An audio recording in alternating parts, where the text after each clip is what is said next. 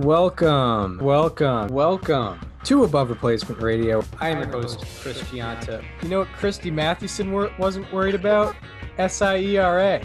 When you're thinking about Pedro Ciriaco, I mean, the only one that can compete is maybe Hannes Wagner's 1908 season. Over there on the other side of the screen is Daniel Curran. Like, if we just clip together every time we've talked about him on other people's profiles, we've done a Mickey Cochran episode. I can't get past Rabbit Marinville. It's not necessarily Hall of Fame.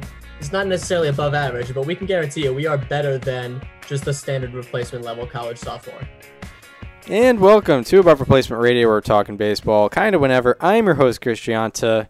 Over there across from me is my co-host, as you cannot see on YouTube, unfortunately, Daniel Curran. How you doing, Daniel? Chris, I'm doing great. It is a big day for the sabermetric community. We've been waiting for it, and the new F4 dropped today.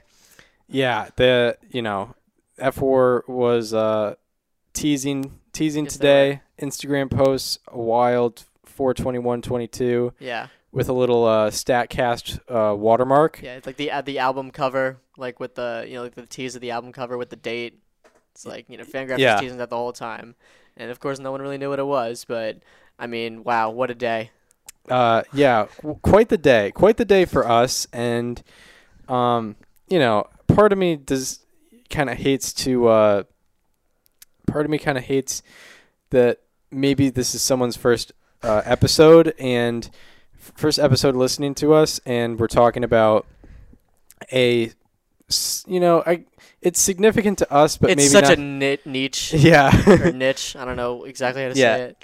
I think either way works there. Yeah. But with something, so niche and something that 99% of baseball fans aren't going to notice, but it matters a lot to us. The funny thing is, I noticed it before the article came out about it this morning. Yeah. That's how you know it's like peak, what is going on. Like, I literally texted you. I was like, I'm pretty sure I texted you before I found out. I was like, there have been some weird changes to F4. Like, I'm noticing some weird stuff right now. Or maybe I texted you and was like, I was noticing this, and then Fangraphs just dropped this article. I think that's what I said. Yeah, that might have been it. And of course you would figure it out before the article came out. But if you go to Fangraphs website, their first article there says a Fangraphs WAR fielding update. A Fangraphs WAR fielding update, and the photo just says site news, and basically the crux of it is the background of it is Fangraphs has used Ultimate Zone Rating, the statistic Ultimate Zone Rating, to evaluate defensive value, basically, which goes into wins above replacement for the website. And now they are not valuing it as much. They're using some components of Ultimate Zone Rating, but mostly using StatCast outs above average, which kind of measures player data more effectively, and using the ARM component of UZR. You have more details on it. Yeah. You know what's really funny about this is another name for outs above average is fielding runs prevented, which is literally another way of saying defensive runs saved. Yeah. It's the same thing with different words, but they're not the same stat at all. They have very different inputs. But just to explain more, Ultimate Zone Rating is a defensive metric that is primarily used to calculate the defensive portion of Fangraphs wins above replacement. And it consists of range factors, outfield arm, double play conversions. So those are the inputs that go into it. But for the range component of it, which is probably what makes up the biggest part of it, they switched to StatCast outs above average, which was I believe that came out 2.5 years ago or so, 2 years ago. I remember you and I were freshmen in college when that came out. Now we are about to be seniors. Yeah. That was a very significant addition to the sabermetric community. This is probably the biggest addition since that stat, and I would even say this one's probably bigger. So I love this for two reasons, and one of them is because a lot of people, the thing that they criticize about Fangraphs position player wins above replacement determination is the fact that they use UZR as their defensive metric Right. of choice. That gets rid of that. Like now, I mean, it doesn't totally get rid of it, but a large part of it is now StatCast outs above average, and it's sort of a combination of both. The second reason I love it is because there's a lot of, there's a lot of discussion about defensive metrics and if they're efficient or not. And I think there's the people that just say there's a lot, like they just don't do anything for me, which is understandable. But then the ultra nerds like us are like, well, there's defensive runs saved and there's outs above average. And I feel like now that we have this, this more universal thing, which has a combination of both, like we don't really have to have that discussion anymore. Yeah, I know that defensive runs saved isn't used, but we can really settle for something here. Yeah, it is pretty significant for sure because there were a lot of conflicting variables with certain players, and I think in this article particularly they delve into those players, and it is great to have a universal thing. Yes. Because there were some guys that had negative 12 outs above average, but they would have a UZR of 8 or around there, like a positive 8 with an outs above average of a negative 12. So, and I always kind of lean towards outs above average just because it used more player data, whereas I think UZR and defensive runs saved, it's more kind of in the judgment of the person observing, as Mark Simon kind of pointed out for us, who I think we should probably contact. Yeah. Because he is a master of defensive defensive he's evaluation. our defense correspondent. Yes, and I'd love to get his opinion on it, even if he's not necessarily more involved with UZR or outs above average, but it would be nice to get his opinion on it. But yeah, it's nice to get rid of those conflicting variables, and I think there are certain players whose I think value is more, what's the word? I don't know if it's determined or more set in stone, I would say. Particularly, in the article it says, Didi Gregorius was the most negatively affected. Yeah. Gregorius has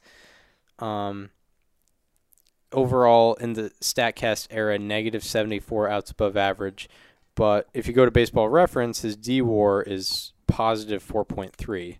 So, and I think Baseball Reference and Fangraphs were using similar metrics there. So there was a conflict there, and Marcus Semien and Xander Bogaerts were also particularly negatively affected. And then with positive effects, Nick Ahmed was the most positively affected. His WAR almost went up by 3 times. Yeah, it did. It went from 4.8 to 11.6. Yeah, it's unbelievable. Or I'm looking at the single season one right now. But yeah, Nick Ahmed, Javier Baez, Ender Inciarte, Adam Engel, and Jonathan Scope all went up 4 wins above replacement since 2016. And yeah, so it's nice to have that. It's nice to have that set in stone, as you said, more universal thing, and it's gonna help us a lot more out.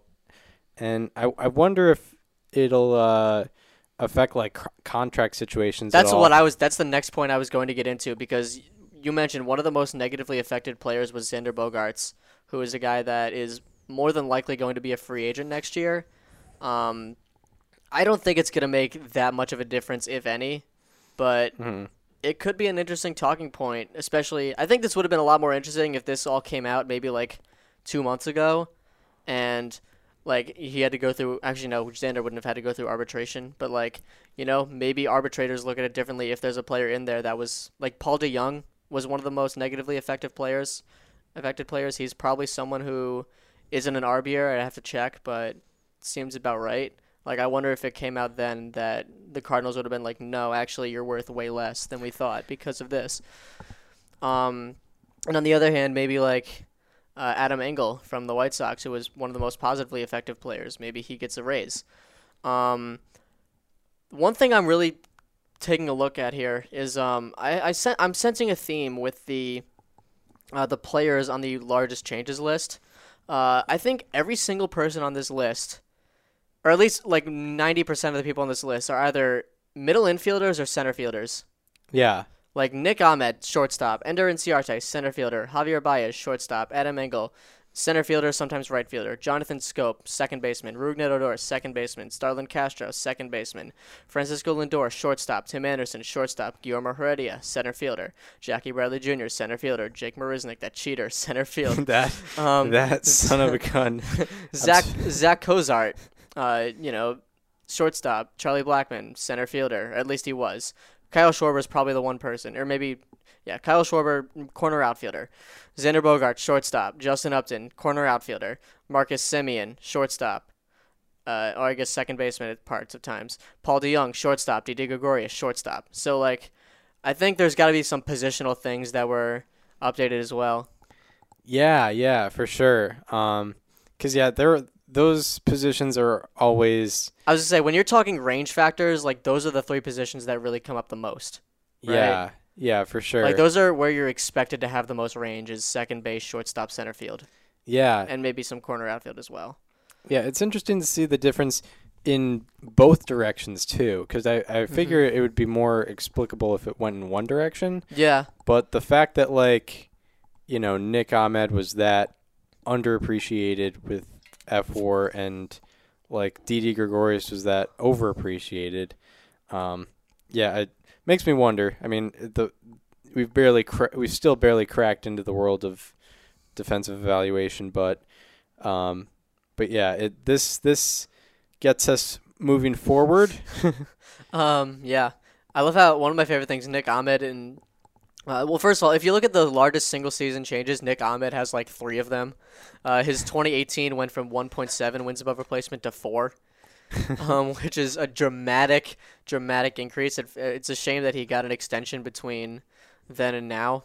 Yeah. Because possibly he could have got. You could argue he could have gotten more. Watch him sue. Yeah, right. But also his 2021, he went from a flat 0 to 1.3. It's that was worth something. Angelton Simmons went from -0.5 to 0.8 last year. Oh, look at him go. Andrelton Simmons getting the respect. He deserves, yeah. Yeah, I really can't believe we just did a whole segment on that. That was a legit segment. I mean, if anyone's going to do it, right? Yeah, I mean, we might have. Nick Ahmed had 35 outs above average in 2018. No. That's insane. Outs above average has only been around for 5 years. That's probably among the best seasons of all time if it were to have existed from the beginning of time. Maybe Ozzie Smith had 36 one year. Yeah. But 35, you have to understand how ridiculous that is. Yeah, usually the leader is around 20. Yeah. He had 35.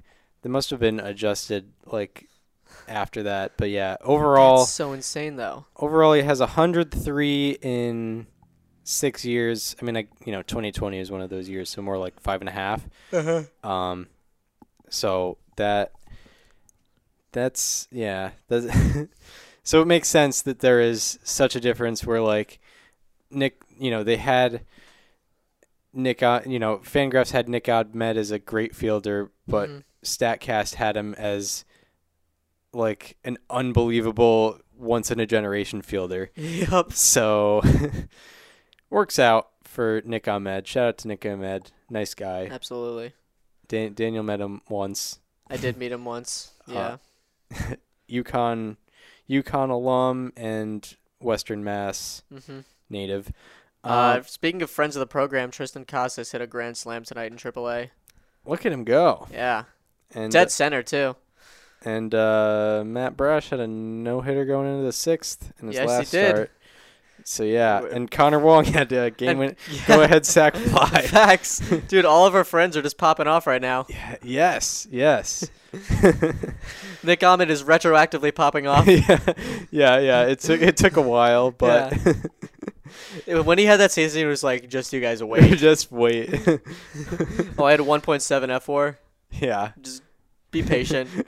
One day it'll be a generational season. It's like, Nick, your season ended. It's not going to go up.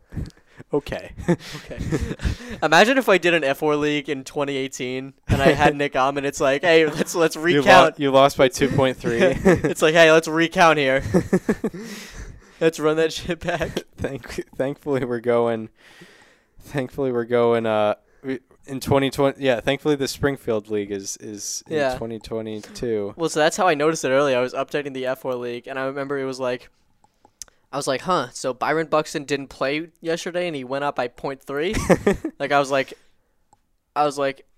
they must have, like, I said that they must have some input that they only put in, like, every few weeks because it takes a while to track.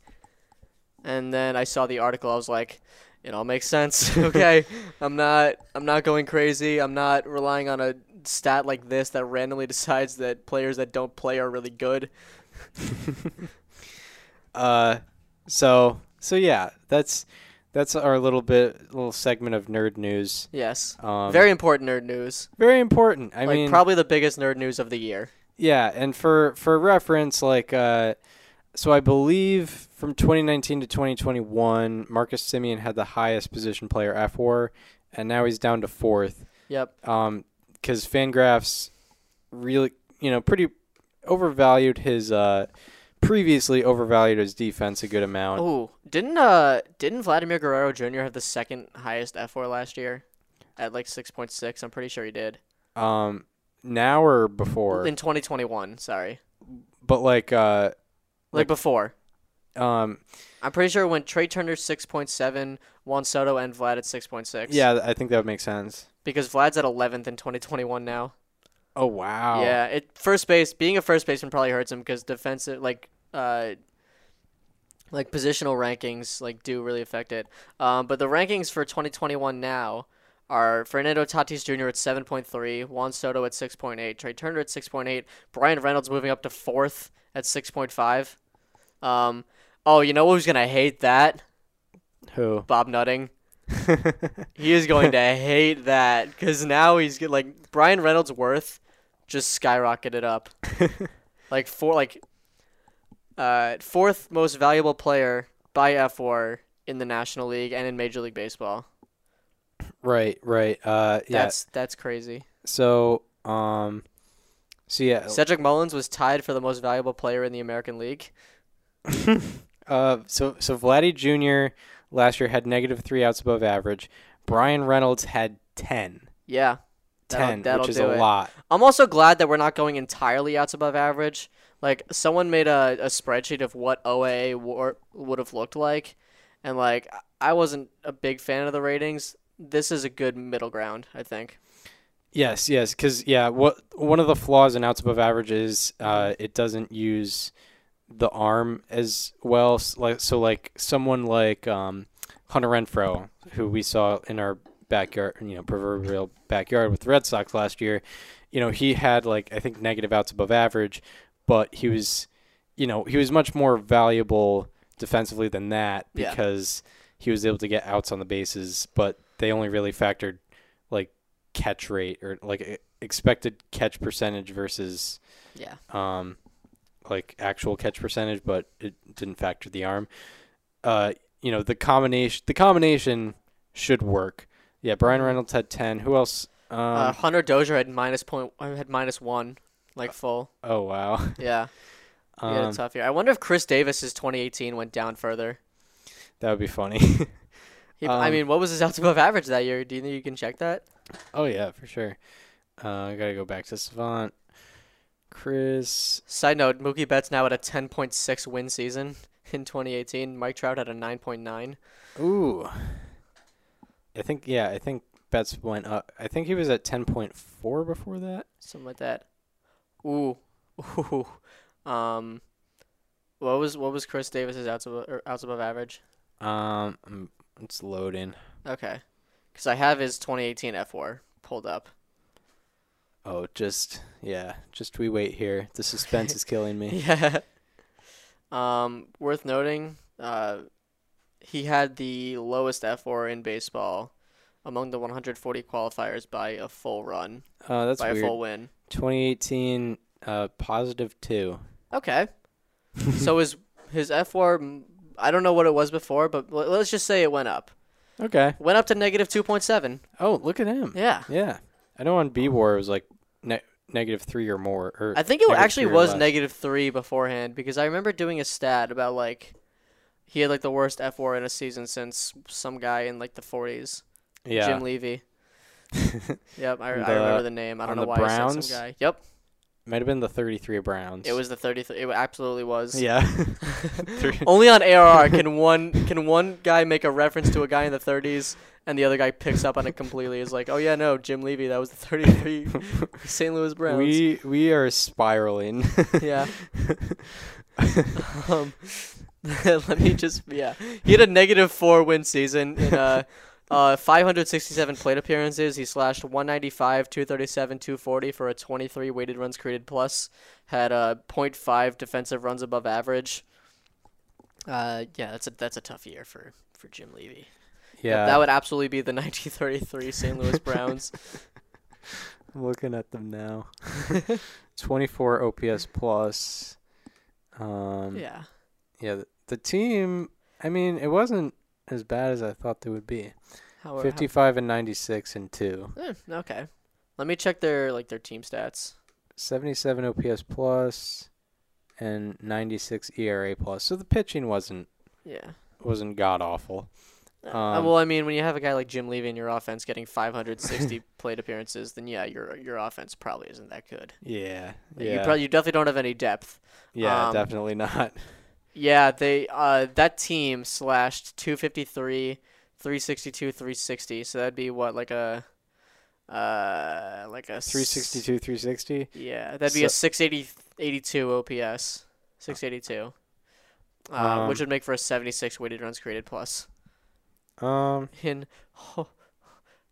many games did you say they played? Wait, what was the OBP again? 322. 322 plus 360. And that was in like a very Actually, that'd offensive. be 7. That'd be 782, right? No. No. No, it would be 682. Because Okay. 3 plus 3. Yeah. you're right. But and that was in a very offensive era. Yes. In the early 30s. How many games did you say they played? They played 55 plus 153. Do you want to guess their total F4 for the season? Position player F4. Yeah. I would guess Keep in mind, it does accumulate. 2. 2.1.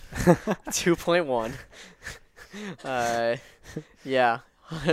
For perspective, the Yankees led the majors with 35.4. The Yankees probably had a better day at some point Yeah.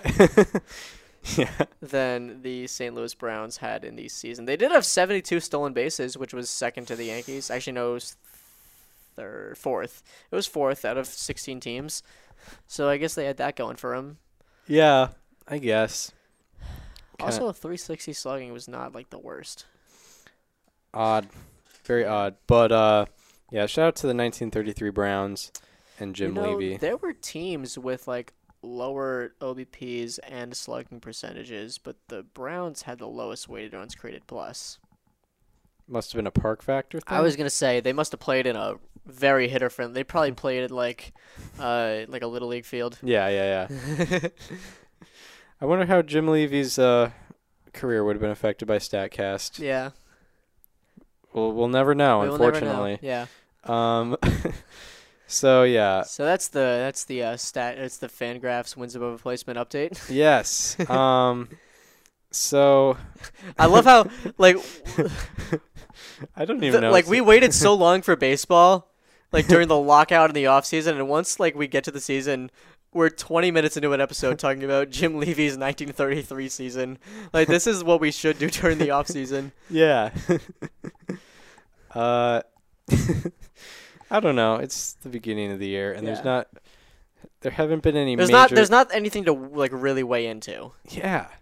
Except we're gonna do some of that anyway on this next segment. Yeah, we're doing a little buy or sell. I know it's the most stereotypical thing you can do in sports radio, but we're gonna do it because there's not too much going on yet so far. No one particularly like going on a surprising streak. And if there's a particular player doing well, we'll highlight them on players to watch anyway, or players to highlight anyway, rather. So, not too much to go into. So we'll do a little buy or sell. Yeah, we will. I guess I'll start with my first buy or sell, and I guess I'll give some stats for reference for what he's been doing so far. So this guy has gotten out to a crazy hot start. He's gotten MVP votes a lot in the past, but hasn't gotten them in 2020 or 2021. He's hitting .368. He's leading the league in slugging. Has 5 home runs, and this is heading into Thursday. And a 1337 OPS. I think I know who you're talking about. So, buy or sell, Nolan Arenado will finish top 5 in the MVP voting. Top 5. I feel like him finishing top 5. I know that this is such an outdated mindset, and it's one that the writers have kind of gotten away from, but I do feel like it would come back in this scenario. I feel like Nolan Arenado finishing top 5 in National League MVP voting would be synonymous with the Cardinals winning the division. Yeah. I just think it makes a lot of sense. It doesn't have to be like that. Like, we've seen plenty of instances where guys that don't make the playoffs or don't win their divisions win MVP or finish top 5, whatever. But I feel like, he came to that team with the expectation of he's the piece that they need to make this team great. And, they didn't win the division last year, and he had a okay-ish season, but not exactly a Nolan Arenado season. But right now, it seems to be legit. I mean, he leads. I believe he leads all position players in FWAR right now. Right now, as in like updated to tonight because he gained .1 tonight. Yeah. The positional changes benefited him, which is definitely very encouraging. He's always been a pretty good outs above average guy. If I'm not mistaken. Yeah. So I'm gonna buy that. Nice. Yeah, I'm gonna buy it. Nice. I think, like I said, the positional changes have benefited him. Sophomore season in St. Louis, I think that's gonna be a little kinder to him. Yeah, I'm gonna buy it. Nolan Arenado, top 5 in the MVP voting. Why not? Right. Yeah. I mean, he's really showed out this year. Like, he had a good year last year, but not a great year. Yeah. And we were used to more great years. Mm-hmm. What is your buy or sell? My first one. This is a very, I know this is a very easy talking point right now. It's kind of a very stereotypical one to go with. It's a talking point. Why not? It's definitely one that we would make fun of, but yeah. Let's just talk about it. We have buy or sell. We have already seen Garrett Cole's best season in a Yankee uniform. That is a good question. I mean, yeah, he was top 5 Cy Young. He was both second seasons. last year. Yes, second last year. And for context, this year he had 5 walks in 1 2/3 innings pitched in his last outing. In 3 starts, he has a 6.35 ERA and a 6.52 FIP in 11 1/3 innings pitched. 9.5 strikeouts per 9, which would be the lowest he's had since he was in Pittsburgh. 5.6 walks per 9, 2.4 home runs per 9. Yeah. And I was looking at some stats from last year before the season when I was thinking about like awards and stuff. Mm-hmm. And I want to just check again to Sure. give reference of why I might give an answer. Just going to game logs 2021. It's basically his stats from the memo last year. And I don't mean to be the guy that's like, stereotypical Yes. guy of like, you needed a spider tack. But, last year after the memo, he had a 4.15 ERA, a 3.66 FIP, which 3.66 FIP, that's pretty good. How much was that impacted by home runs? 19 home runs in 110. It should and show home runs 2/3. per 9, I think. Um, If you scroll to the right, hmm. maybe it doesn't. Does it do that?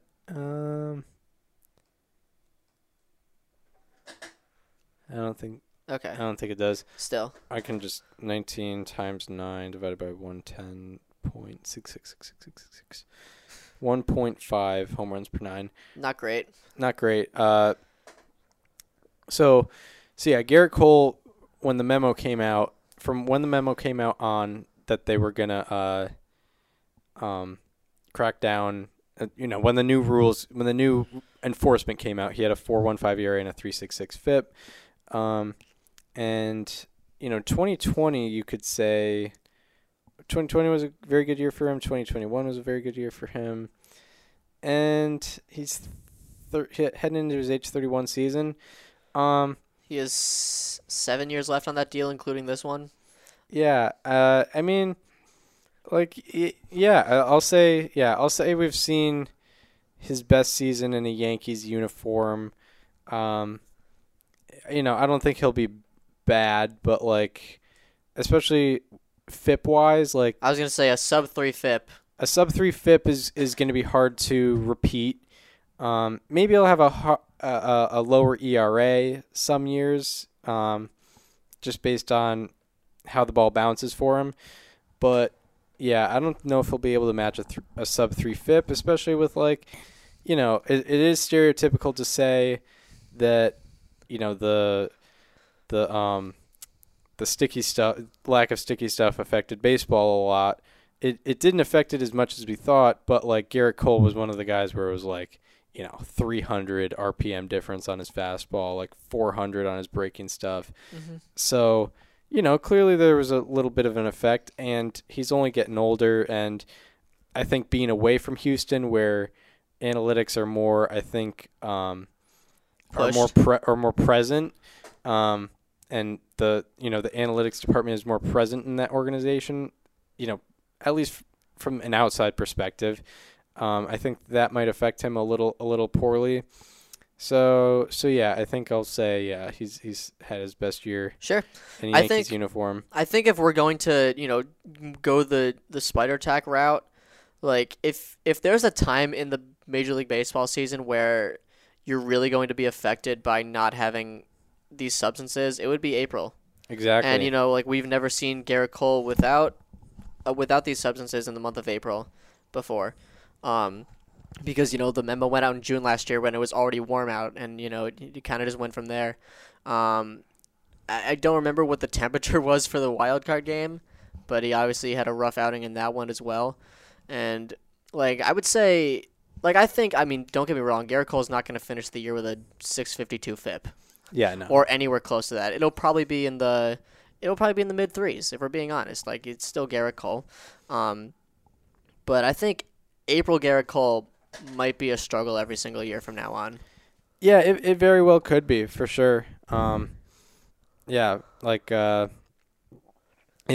might be, and it's just, and also, it's just hard. It's hard to pitch in the AL East. Mm-hmm. Especially right now, 3 of your divisional opponents are very good.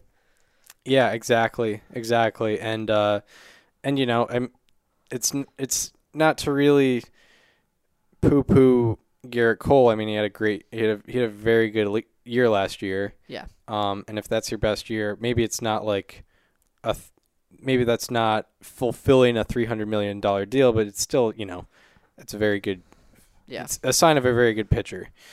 But yeah, I'll go ahead and say it. We'll find out in 7 years. 7 years. Yeah. It'd be very funny if we get to 2028 and it's okay, yeah, it looks like 2021's the best season we saw.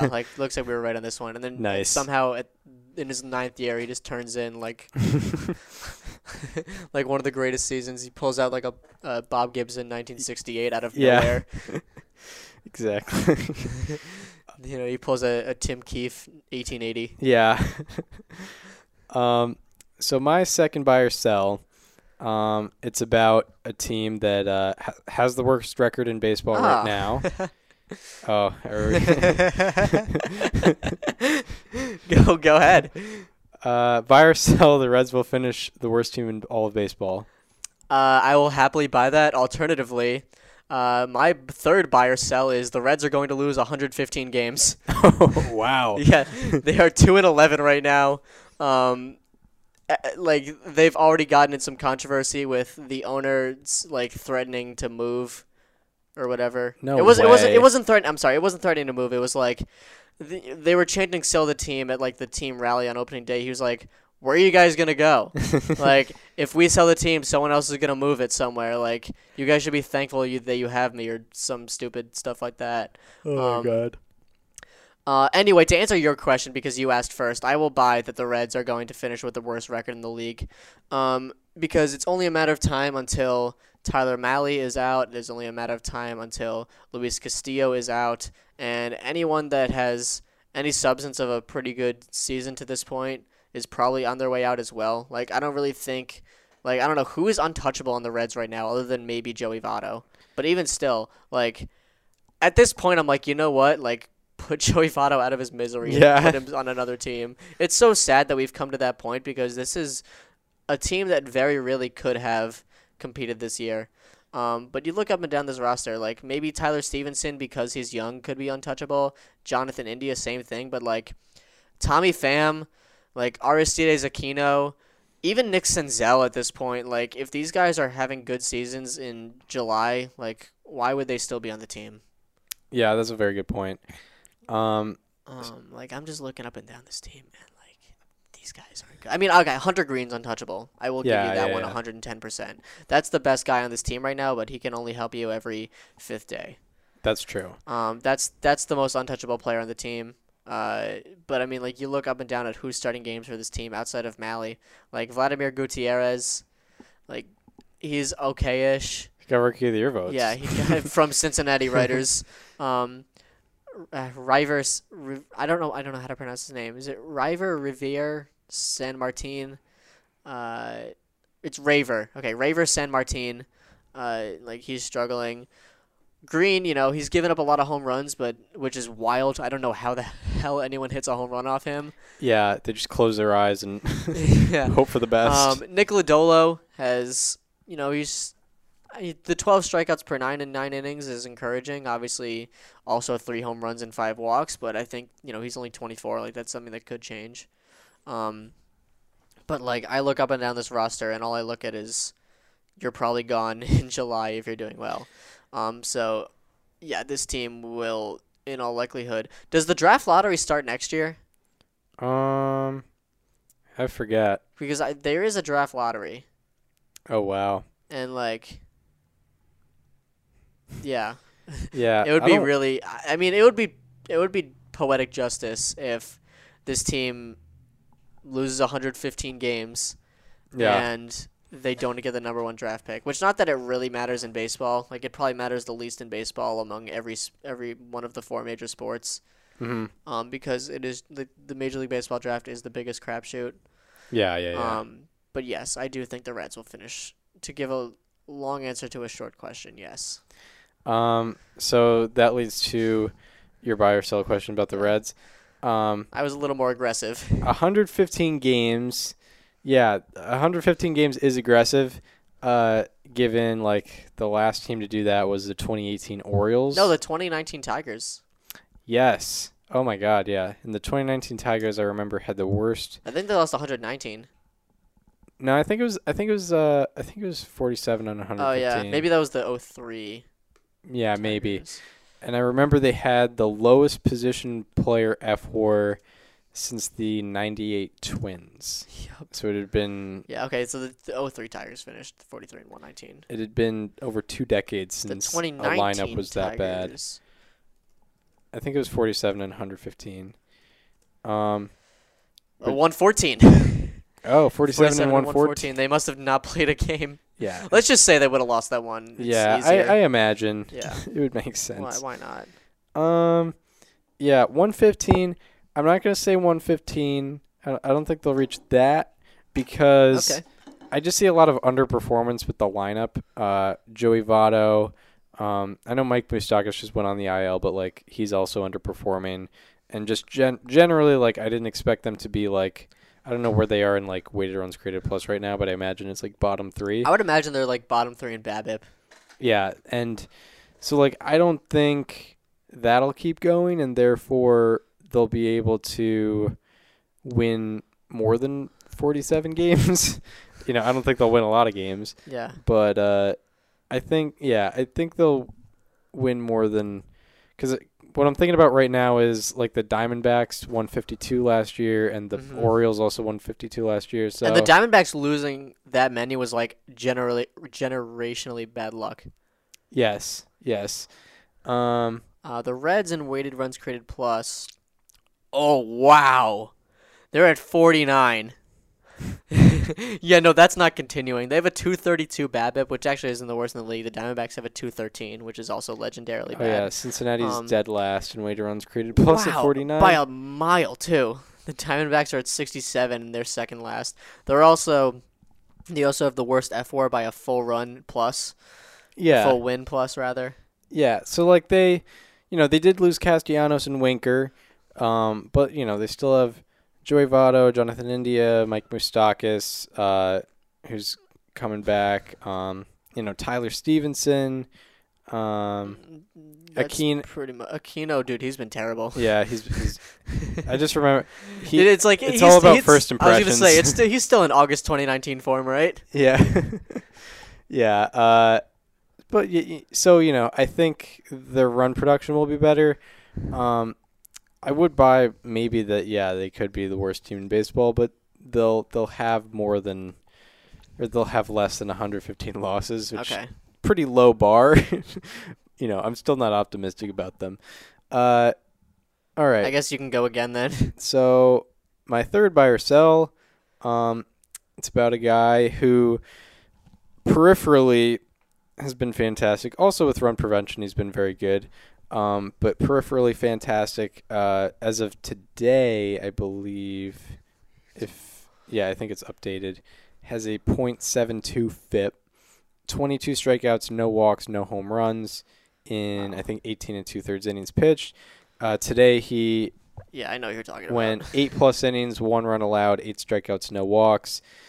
Kevin Gausman buy or sell, Kevin Gausman will be a Cy Young finalist. Cy Young finalist. So, when you look up and down the American League right now, you have some of the best pitchers in the AL. I mean, most of the best pitchers have just been in the NL. Yeah. Currently, we had Dylan Cease winning Cy Young before the year started. Dylan Cease, and he hasn't broken his promise. Let me look at just who do we have in the National League or in the American League. Sorry, Kevin Gausman does lead the American League in pitcher FWAR. His biggest competition, it seems, right now is like Shane Bieber. Yeah, maybe Shohei Ohtani. Yeah, possibly. Imagine. He does have 16.33 strikeouts per 9. That's absurd. I already bought the other two, so I was thinking maybe I'll make a case to sell, but I put one on the tee too much. I was gonna say I find it hard to believe that he at this point that he can't be a Cy Young finalist. He's doing legitimately everything right, except for the balls in play that he's giving up. But what's his expected ERA? What are the batted balls he's given up? Because he has a 4.12 BABIP against even after his great start today against the Red Sox. Gausman. Oh my God, the Mariners blew a 5-0 lead. Wow. 100th percentile chase rate. Wow. I guess it was 92nd percentile last year, but he's given up a lot of hard contact. His exit velocity against is 91.9 miles per hour. Launch angle is 11.3, which is around where it was last year. The strikeouts and the walks are great. The BABIP has been bad, but obviously it hasn't been deserving of a 4.12 BABIP against, but it's not like he's just given up soft hits all the time. Yeah. A lot of the hits that are falling are genuine hits. Oh my God. Heading into today, his line drive rate against was 48.4%. Yeah. So. But still. It's understandable why some of those are falling for hits. Yeah. By the end of the year, is he a Cy Young finalist? Who's third in the Cy Young last year? It was Ray Cole and I forget who. I'm drawing a blank as well. I'm gonna look it up real quick. Because no one was voting for the third guy. Yeah, no. I mean, Well, was Evaldi finished 4th? Yeah, Was it like it wasn't Evaldi. Montas or something like that? No, it couldn't have been Montas. It was. Oh, it was Lance Lynn, who is hurt. Yeah, it definitely doesn't help that he's hurt for sure. Yeah, Giolito's hurt, I think, right? I'm gonna buy it. Yeah. Why not? Yeah, finalist. Fair enough. I mean, like that. Like obviously, a 48% line drive weight is not sustainable at all. I don't know what it's at right now after his start today, but yeah, no, I will say that. Yeah, he's gonna be a finalist. Right. Yeah, very understandable. I feel like that one might have been the easiest one to buy on. All right, the last buy or sell of the evening. Yes, I still have another one because I went 1-2-3-2. This one is also about a starting pitcher that has been performing very well. Buy or sell. Carlos Rodon is currently a top 5 starter in the league. For reference, this season he has pitched 17 innings. He has 15.35 strikeouts per 9, 3.18 walks per 9, 0 home runs, a 1.06 ERA, 0.9 FIP. If you look at his game logs, they're just the most beautiful thing ever. I'm going to pull it up real quick because his game logs are just magnificent. Like, start for start, I don't think anyone in the majors has been better. Like, I know Kevin Gausman does his better peripherals, but those line drives are happening. But Rodon, like, is probably all around the best starting pitcher of this year so far. I mean, let me just go into this real quick. Obviously, it's a matter of if he stays healthy, but that's not really the question. First start, 5 innings, 3 hits, 1 earned run, 2 walks, 12 strikeouts. Second start, 7 innings pitched, 2 hits, 1 earned run, 2 walks, 9 strikeouts. And the third, probably the weakest outing he had, 5 innings pitched, 3 hits, no earned runs, 2 walks, 8 strikeouts. Which is still average. He has an average game score of 70, which is fantastic. Top 5 starter in baseball right now. Yeah, I mean, that's a tough question. I mean, by right now, does that mean next start? Does that mean for the rest of the season? I'd say just if you were to make a starting pitcher power ranking right now, like not of this year alone, because obviously top 5 is not. Like right now, like assuming like Jacob deGrom can also be considered. Oh, with deGrom. Yeah. I mean, I mean, you have like Burns and deGrom are up there. Wheeler too. Although, none of the guys, none of the Cy Young finalists from last year are really doing too hot this year, outside of like Scherzer, who finished 3rd. But yeah, I should look at the pitcher F4 leaders right now, because like there are some guys who I would have been like definitely above Rodon, but guys who are like kind of underperforming, in their 2 or 3 starts so far this year. So yeah, I mean, like I might have Rodon above like a guy like Robbie Ray right now. I'll have Scherzer above him. Him and Logan Webb are like pretty tight, on the same team also, but like, tight in contention. Brandon Woodruff is up there. It's a tough question, but like it's hard to deny how dominant he's been in these 3 starts. Like it's been unbelievably consistent too. And yeah, exactly. And we know what San Francisco can have been able to do to guys over the past 3-4 years. It's tough. I would still sell. I'd give it maybe 3 or 4 more starts before But he's on the verge. But before I'd really consider. But yeah, I should look at the percentages here. A 44.6% strikeout rate is, it's pretty eye-popping. Mm-hmm. A 35.4% K minus walk ratio or K minus walk percentage. Yeah. That's pretty eye-popping. And yeah, if he keeps it up for 3-4 more starts, I think I might have him up there. Yeah, for sure. Yeah. But so I sold in the last two. What was the first one? Garrett Cole's best season. Oh yeah, Bought on that. okay. So We have 4 buys and 2 sells in total. all right. So we got that Yeah. decent profit margin. Mm-hmm. Anyway, all right. So now we go on to the part we've most prepared for. Players to highlight, whether they're doing good or bad right now, and we'll start with players or subjects that have been doing very well as of late with our April 22, 2022 edition of... Who do you got for us today? So, Chris, this is one of your guys. I don't know I can't remember if you put him down this year, but I know you had him as a player to watch in the past. It is Logan Gilbert. Oh, yeah, I had him twice. You did have him this year. I had him before. Shit. Yeah, I had him before he ever made an MLB start, and he never pitched that year. Well, now I feel bad. But no, I appreciate it. Yeah. In 16 2/3 innings pitched, Logan Gilbert currently has a 0.54 ERA and a 2.74 FIP. He leads all American League starters in K to walk ratio with 15. A 15 K to walk ratio. Nobody else has more than 7 in the AL. So his K to walk ratio is more than double the next best in the American League.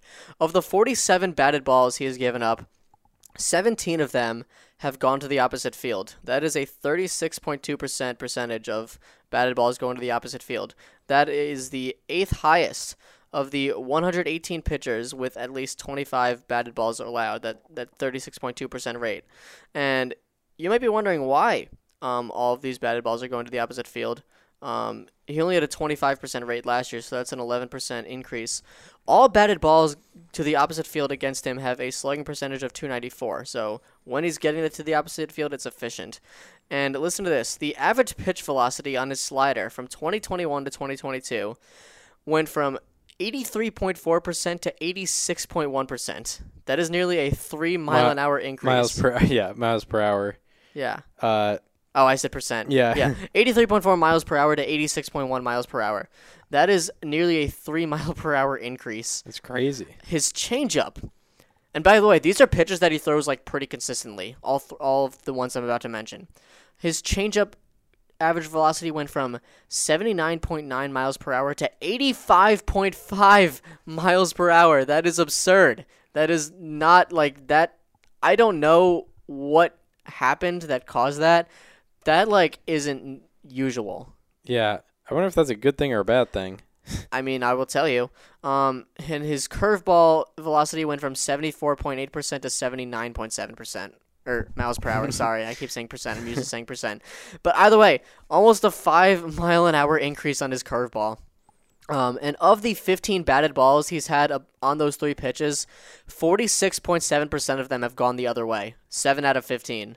And that is the second highest rate among the 129 pitchers with at least 10 batted balls on those 3 specific pitches: slider, changeup, curveball. Wow. Yeah. Wow. Yeah. Logan is Logan Gilbert. Oh, this app froze. It's unfortunate. Oh no, your phone froze entirely. I got Logan Gilbert.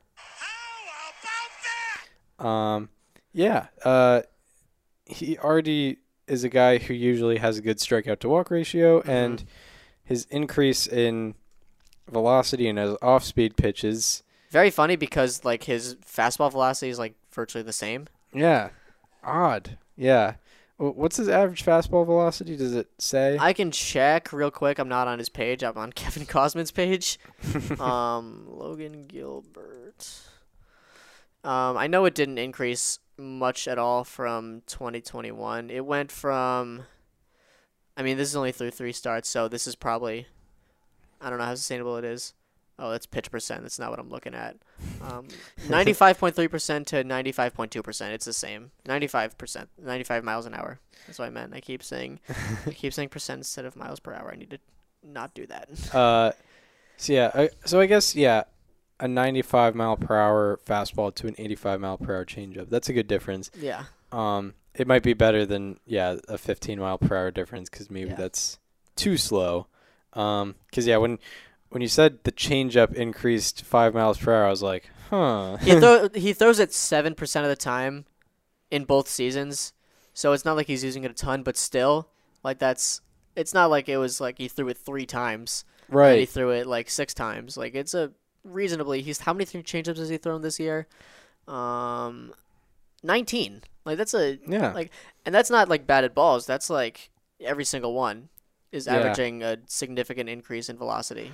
Yeah, I know. 85.5 miles an hour. I know definitely the sliders is a pitch that pitchers definitely want to have faster, and changeup it depends, I guess. Yes. And then curveball it kind of depends too. Mm-hmm. But it's working out for him. Yeah, 0.54 ERA. Mm-hmm. My player to highlight is we really went to town on this team last year, so it's good to have a player to a how about that for this team. I'm going with Jurickson Profar, who heading into Thursday was hitting 256 with a 1003 OPS. However, he's getting unlucky also. He has a 214 BABIP, and his heading into Thursday, his xWOBA was higher than his WOBA. Last year, he had good strikeout and walk rates last year, 15.8% strikeout rate and 11.9% walk rate, which are both, the strikeout rate was below average and the walk rate was above average. However, he struggled because of his quality of contact. Last year, he was in the 3rd percentile in average exit velocity, and this year, he is in the 68th percentile, so 3rd percentile to 68th percentile. He has increased his average exit velocity 5.5 miles per hour from 2021 to 2022 so far, which is the 3rd largest positive difference out of 176 qualifiers on the year-to-year changes on average exit velocity. Along with that, his barrel rate has gone from 2.7% to 12.5%. And what's funny with Jurickson Profar is he already has as many home runs as he did last year. 4. He played 137 games last year. He already has as many, so he's definitely making some improvements. And along with that, he is in the 92nd percentile in chase rate. And at least heading into Thursday and also heading into Thursday, had a 16.3% walk rate while only having, a 16.3% strikeout rate. So Jurickson Profar seeing the ball well, getting some hard contact, barreling up the ball, getting some home runs, and he is my... How about that? Yes, he is. Yeah. I love that, A, you're highlighting a Padre because they had so many slightly alarming last year. B, I love that you're highlighting Jurickson Profar because that's a guy who, among like the nerdy baseball fans like us, doesn't have the greatest legacy. Like, if you think of Jurickson Profar, you think of, remember how good the Rangers were supposed to be with him? Yeah. Yeah, he was supposed to be. Yeah, like he was the prospect. He was the consensus #1 prospect between Baseball America, MLB Pipeline, and Baseball Prospectus pre-2013. All 3 sites had him at #1, and didn't exactly work out in Texas, but it's good to see that he might be finding a home in San Diego. Yeah. It's working out so far this year. So now we go from the highs to the lows where we're talking about players or subjects that have been underperforming in our April 22nd, 2022 edition of Slightly alarming. Who do you got for us today? So my slightly alarming is someone who, at this point last season, could have been considered for a how about that. I don't know if we actually used him or not, but I remember him having a very good April. I'm looking at Carson Kelly, who has been struggling for the Diamondbacks. After going 0 for 3 tonight against the Nationals, he is slashing 063, 118, 094, 212 for a negative 39 weighted runs created plus. That is the worst among the 258 hitters with at least 30 plate appearances this season. He is in the first percentile in xWOBA, strikeout rate, expected batting average, third percentile in expected slugging, 9th percentile in sprint speed, 13th percentile in walk rate, and 15th percentile in whiff rate. He's doing just about everything the worst you can really do it. He also has the highest increase from 2021 to 22 in strikeout rate. It has gone up 21.3%, and he has the second highest decrease in walk rate, minus 9.1. His walk rate has almost gone down by double digits. So he's going in the complete wrong direction in the strikeout to walk ratio department. He isn't hitting the ball well, and that's Carson Kelly. Carson Kelly. Slightly alarming. My slightly alarming. I don't know if it's unfair because he's a rookie, but had some very high expectations. Consensus number 1 prospect in all of baseball. Bobby Witt Jr. So far this season, hitting 146 with a 454 OPS. His expected slugging is in the 2nd percentile, and his expected WOBA is in the 1st percentile, and also his chase rate is in the 4th percentile. And that leads him to having a strikeout rate over 30% and a walk rate of 2.5%. At least heading, or no, I think that includes this Thursday when he actually hit a double. So this kind of helped him out. But yeah, Bobby Witt Jr. Not a whole lot of numbers, at least thus far in the season. Sometimes it gets hard to get too analytical, but yeah, Bobby Witt Jr. not the greatest start. But I think we've kind of seen that with a lot of rookies. I was gonna say, this is nothing to really get concerned about. Yeah, we call it slightly alarming for a reason, folks. Yes, we do. But Bobby Witt Jr. so far, Slightly alarming. Very slightly. Yeah, much slight. So yeah, that does it for players to highlight, and now we will get into a preview of the weekend ahead. That's correct. First time this year. Yes, it is the weekend ahead because we only did one show last week. Yes, that's correct. And yeah, I'm looking at some series right now. So yeah, I usually talk about series to watch, just general team matchups.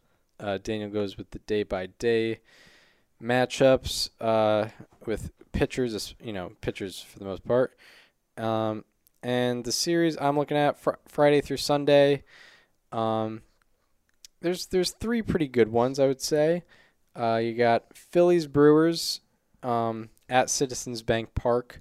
Phillies have gotten off to a somewhat underwhelming start at 5-8. Could potentially turn that around against the defending National League Central champion Brewers. Then and then also down in Houston, we have a matchup of 2 of my projected division winners with the Houston Astros. Oh my God. I saw very thrown off. Chris, there's a spider behind you. A Cleveland spider. It's below you now. It's on the wall. I don't know where it went, but it was there. Well, as long as it doesn't bother us. As long as it's minding its own business. Yeah. Oh, yeah, I see. There's the Cleveland spider. Chris just stomped on it. No, it's not a spider. Oh, looks like a spider. I don't think it's... No, it's definitely not a spider. It's not behaving like one. It's like flying around on the ceiling and stuff. To give a play-by-play, we're here live. It's been an interesting couple of seconds here. Yeah. In the radio studio. We had 4 people that we know pretty well walk by. It's 11:55 p.m. April Yes. 21st, 2022. We have a flying spider-like object. Spider-like object. It's like flu-like symptoms. Yeah, Spider-like. Spider-like insect flying around. Doesn't appear to be poisonous. Doesn't appear to be really harmful. Any form of harmful. No. Yeah, but yeah. So anyway, what was I talking about? I was talking about the 2 teams that I have projected as division winners this year.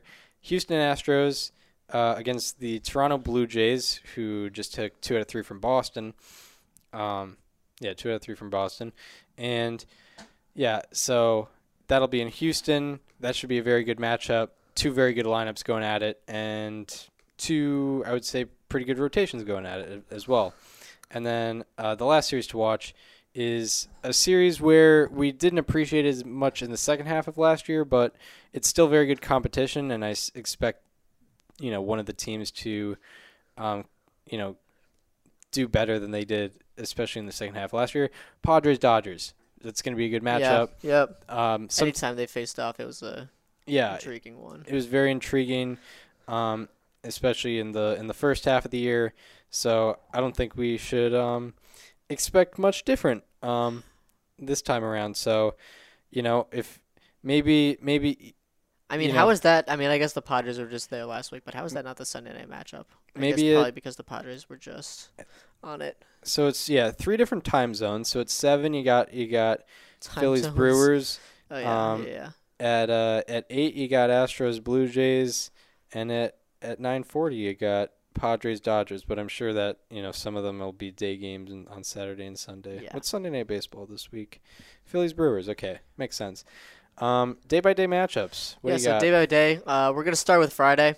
You got in Cardinals Reds. You have Steven Matz, who did pretty well last time out against the Brewers, and it's Green Day. It's Green Day on the Reds. Green I'm Day. colorblind. That's my worst nightmare. Dude, seriously, Green pitching for the Reds, Yeah, that's too much for my colorblind it's very festive. brain to I'll tell you handle. that. It's very, yes. Yeah.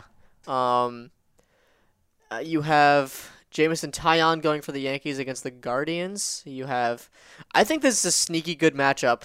A, because it's 2 pitchers that I think are very under the radar, and B, because it's just a rare matchup. Rockies versus Tigers. You have Antonio Senzatella facing Tarek Skubal. Right, yeah.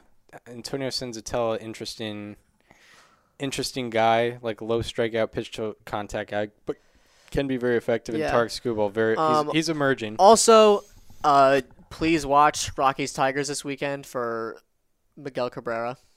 Yes. He is at 2,999 career hits. That spider has not moved in 3 minutes. Yeah, I don't know. Seems to be minding. I said as long as it minds its own I was business. going to say, it's just vibing. You have a nice throwback matchup in Red Sox Rays. You have Michael Wacha going against Corey Kluber. Yeah. Great 2014 matchup. This is a sneaky good matchup as well. Trevor Rogers versus Kyle Wright in Marlins Braves. Kyle Wright was very good in his last start. Kyle Wright looks unrecognizable, not physically, but pitching wise. I didn't know his stuff was that good. Yeah, hold on, I want to get his line from his last time out, but computer is not exactly responding right now. Okay, I'll just say in 2 starts, he's pitched 11 innings, given up 2 earned runs, 1 walk, 15 strikeouts, no home runs. That is a 1.64 ERA and a 15 strikeout to walk ratio. That's pretty fantastic. So it looks like the breakout could finally be happening for him. That would be huge for the Braves if it's true. And he's going to be facing Trevor Rogers, who had a very opposite outing his last time out. In Astros Blue Jays, I feel like if anyone else was pitching for the Blue Jays, this would be matchup of the night. But we have Ross Stripling versus Justin Verlander. Anyone else, that's matchup of the night. In White Sox Twins, you have Michael Kopech versus Bailey Ober. One of my players to watch. In Orioles, it feels weird putting the Orioles like an Oriole starter on, hey, this guy's pitching, but he was very good last time out. Bruce Zimmerman shut down the Nestor Cortez had 15 strikeouts, and I believe Bruce Zimmerman ended up being the pitcher on the winning team in that game. He will be facing Reed Detmers. Zach Gallen will be pitching for the Diamondbacks against the Mets. Julio Urias versus Nick Martinez. I still have to remind myself that Nick Martinez is on a multi-year deal with the Padres. A 4-year deal. A 4-year deal. Absurd. Yeah, more years than Scherzer. I mean, I know the age is different. Yeah. But Chris Flexen will be pitching for the Mariners against the Royals at home. And matchup of the night comes from Brewers and Phillies in Philadelphia. Freddie Peralta versus Ranger Suarez. Two very different types of effective pitchers. Also, this is just hilarious. So Ranger Suarez has 4 plate appearances versus people currently on the Brewers roster. Do you want to guess his FIP? is it like? It's got to be either like 17 or like -3. It's negative 16.8. No way. But the average against is, or the WOBA against is 618. So it might be like 3 strikeouts and a double. Well, it's a 25% strikeout rate, so I think it's 3 hits and a strikeout that are non-home runs. Oh my God! Wow, Yeah, that's funny. Moving into Saturday now, April 23rd. You have waiting for Savant to load. It is just past midnight here, by the way. It is now officially Friday, so I just announced today's games. I think this might be the latest we've gone, outside of maybe the History Series. Maybe when we did those. Yeah, we did have some late History Series ones, didn't we? Anyway, on Saturday, you have Alex Wood facing the Nationals in Nats Park. You have Nestor Cortez in his first outing since the 12 strikeouts? It was 12 strikeouts, I think. I don't know why I said 15.